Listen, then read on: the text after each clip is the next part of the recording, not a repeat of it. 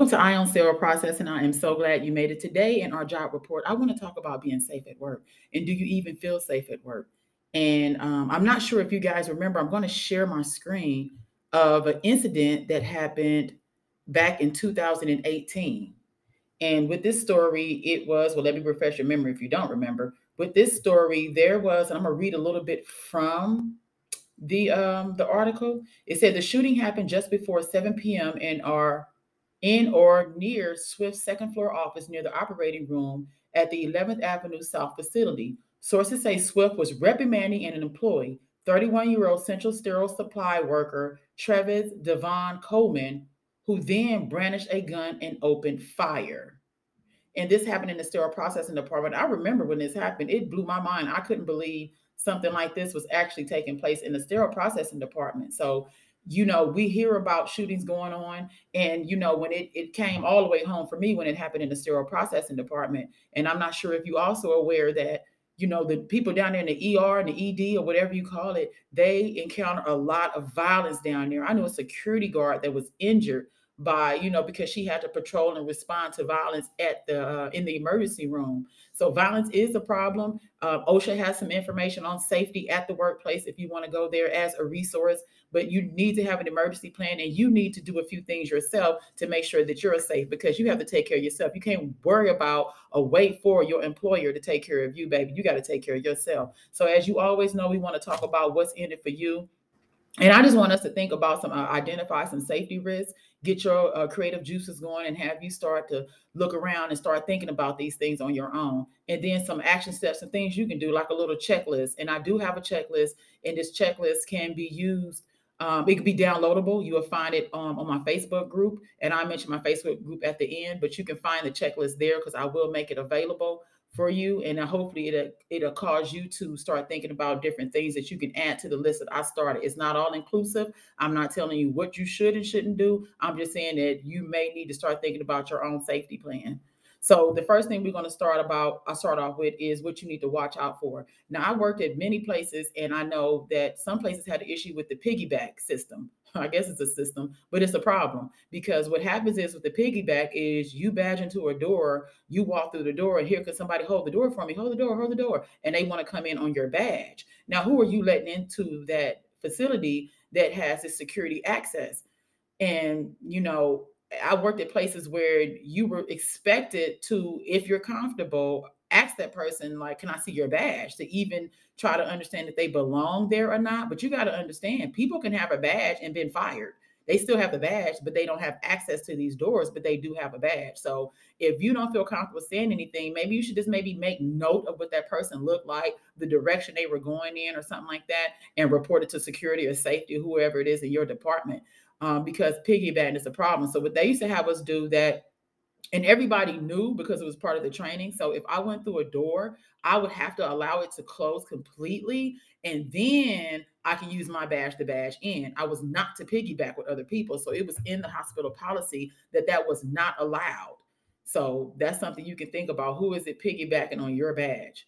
Also, doors that are being propped open. Now, we had an issue with this in our decontamination room, that we had employees that were rigged the damn door. So they would put something in the door so it could stay open, and they didn't have to worry about going in and out through the front, because they would have to come through the department. Of course, we would know when they're coming and going. So this was a little tricky way for them to enter in and out of decon without us noticing, because in decon, it didn't have a badge access. You had to have a key. And they didn't have the key. And I didn't know where they were going. They could have been going out smoking. They could have went home, honey, and went to sleep and took a nap. I don't know. But we knew that they were going in and out, and nobody really wanted to cop to it, but we had an idea who it was. Now, for them, it was convenience. Maybe they wanted to sneak off to the cafeteria outside of their normal break and lunchtime. But for us, it was a safety concern, because any and everybody could come in and out that door who shouldn't have access to our department, putting other people at risk. And people didn't seem to understand the safety issue of that. Just go in and do your damn job and stop trying to do extra. And then we wouldn't have to have these conversations when somebody come in there and get beat down. See, I'm going to tell you something. When I used to drive buses, because I used to drive transit buses, and it was a situation where They found the manager beat up and balled up under their desk, passed out because they got into some kind of confrontation or altercation with somebody. They were able to get access to this manager office and they went in there and beat the brakes off of them. So these things happen. People propping up in doors because it's convenient for them. You could really cause people great harm or death behind doing stuff like that. Another thing is watch out for a buddy system. Watch out for each other. If you, especially us who working overnight and we're walking out from these garages or what have you, and you're walking by yourself. What safety do you have in place if something goes on? Now, I've been to big campuses where they have panic buttons or security guard buttons that you can't press to alarm authorities that you are in distress or you may need some kind of help. You know, I wouldn't say be on a phone because your phone could be your distraction too, up to your head, and you're not paying attention to your surroundings. But you need to have somebody that you can call in an emergency and they know, hey, Cylindra's usually at work at this time. She usually park on level 2, certain things that they can get this information to authority that she didn't make it to work at 11 o'clock, or she didn't text me that she made it into the department safely while she's walking at 10, 11 o'clock at night trying to get to her department. But if you and your friends can park in the same area and kind of get out around the same time, that may be a good look, or park somewhere that's well lit. You have to think about it too when you're leaving home. People watch you and you don't even notice that they're watching you, and you leave and work at the same time. You take the same route all the time. Maybe you need to switch it up and go to work, pull in a little earlier than normal, and maybe walk in and sit in the cafeteria or the lobby or something like that. Maybe you need to have a different route that you travel to and from work if possible. Because sometimes, I traveled the same way for 3 years because it was one way in and out of Palmdale, California. So it was like, well, I couldn't go on another freeway because it was only one way in for the most part and one way out when you're trying to get straight to LA.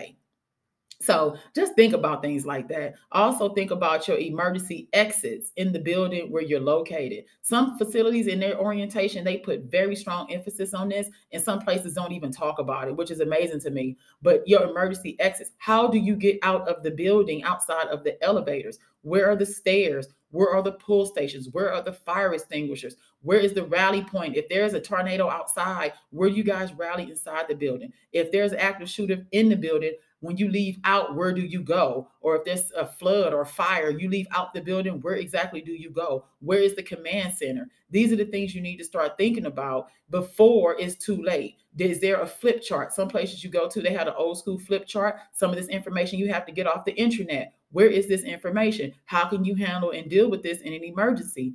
Bullies. You guys need to start thinking about the fact that bullying is just more than just emotional. Sometimes the bully end up getting out of control and get more and more aggressive where it leads to violence, or the person that's getting bullied getting tired of this SHIT. They like, you know what? I am tired. They got issues going on at home. They can have medical conditions they dealing with. They just got cut off in traffic. They bank account is overdrawn, and they walk in and here is this bully again putting this unnecessary pressure on them, and now they blow up, and you don't need that. So if you see bullying going on in your department, you have to report it. It is your responsibility, and it may have an impact on your safety.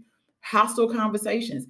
I've been in situations where I walked into a department, I don't even know what the conversation was about. I'm thinking everybody is good. How could everybody be pissed off at 7 o'clock in the morning? You feel me? So they come in, and the only thing I know, when I walked in the department, I heard somebody say, "You gonna learn today." They said, "I am tired of all these people messing with me." And I was like, whoa. So I stopped what I was doing and I turned around and I walked to that person. I said, "Just leave the department. I don't know what's going on. We'll talk about it. Take you a 15, come back and we'll discuss it." So the person had left and I got called up to the floor. So I ended up leaving. And when I returned, that person had decided they were going home. So I was like, okay. I'm thinking everything was over. I'm trying to ask people what happened. And as I start asking people what happened, coming to find out, this particular person said they felt like they've been targeted. They felt like they've been bullied. They felt like people were telling them all kind of different stories. One person say it's hot, the other person say it's cold. And if he went with hot, the cold person said you were wrong. If he went with cold, the cold person said it was hot. And it was like they felt like they were in the middle, and they felt like they were being punked. And they were sick and tired of it. And they was like, "Y'all gonna learn today." And we didn't know what that meant. As the conversation went on and more interviews had taken place, then you find out this person, had access to guns. And then, we find out that this person had people in their circle that was concerned about the fact this person had access to guns. So it's like, okay, wait a minute. It went from somebody just feeling like they were cornered to this person have access to guns, to family members feeling some kind of way, and I'm like, oh, we got to escalate this. And it did get escalated. And guess what? You had to, the first thing you're going to have to do is what? Make sure the doors are secure like they supposed to be, and make sure that badge is deactivated. Okay. Another few things I have here on my card that's not on my screen is that when you start looking at these people that may be in not just your department, it could be wherever you go, however you socialize. Or this person appearance have changed. Maybe Cylindra was always coming into work, looking nice, and now all of a sudden she's starting to look like a crackhead, and you like, okay, wait a minute, why is Cylindra not? Her hygiene is not the same. She's not even wearing her wig anymore, which I usually don't wear my wig. But you know what I'm saying? Like, I'm not looking like that same Cylindra that I've been looking like consistently for the last year. And now I'm showing up to work looking some kind of way. I look depressed. Maybe I'm withdrawn. Everybody who know me know I talk. You know what I mean? I talk. I'm usually happy. I'm usually upbeat. I'm usually smiling. That's who I am at this age. I have not changed from that. And if you notice this person is being withdrawal, or you notice that they have a disregard for work all of a sudden, or the policies at work, or the rules, or they talking about doomsday, or they're talking about violence, or they talking about weapons and guns, these could be red flags. It may not be red flags. I'm not saying going in and start turning in everybody. I'm not saying getting scared of your employees or your co-workers. I'm just saying these are things that you probably need to, log in the back of your mind as something that you need to pay attention to. When I say things you need to check, are your overhead speakers working? I worked in places where they didn't work. So you need to check to make sure yours working. Like I said, a badge may need to be deactivated for somebody. That's why it's important for people not to piggyback on your badge. Are there back ways into your department? I've been to places that have the keypad. You can key in a number, and then you can, as you key in one door, then you may have to badge into another door, or vice versa. But still, you getting access based on numbers that been the same keypad numbers forever. So everybody has the number. EVS have it. The lady on the third floor who drop off only 2 or 3 instruments or whatever, and you tired of letting her in, you just give her the number. So now she got access to your department. How often are these numbers being changed? That could be a problem. Are there ways in which people can get in because the door is broken, or the door doesn't have any kind of security access on it? Are there ways that you need to address or bring up to leadership that you guys need to pay attention to this, because people can get inside of our department? I've been to places where we had to open up doors to let people in when they buzz, but it didn't have a peephole. So we don't even know who's on the other side of the door. That's a safety issue.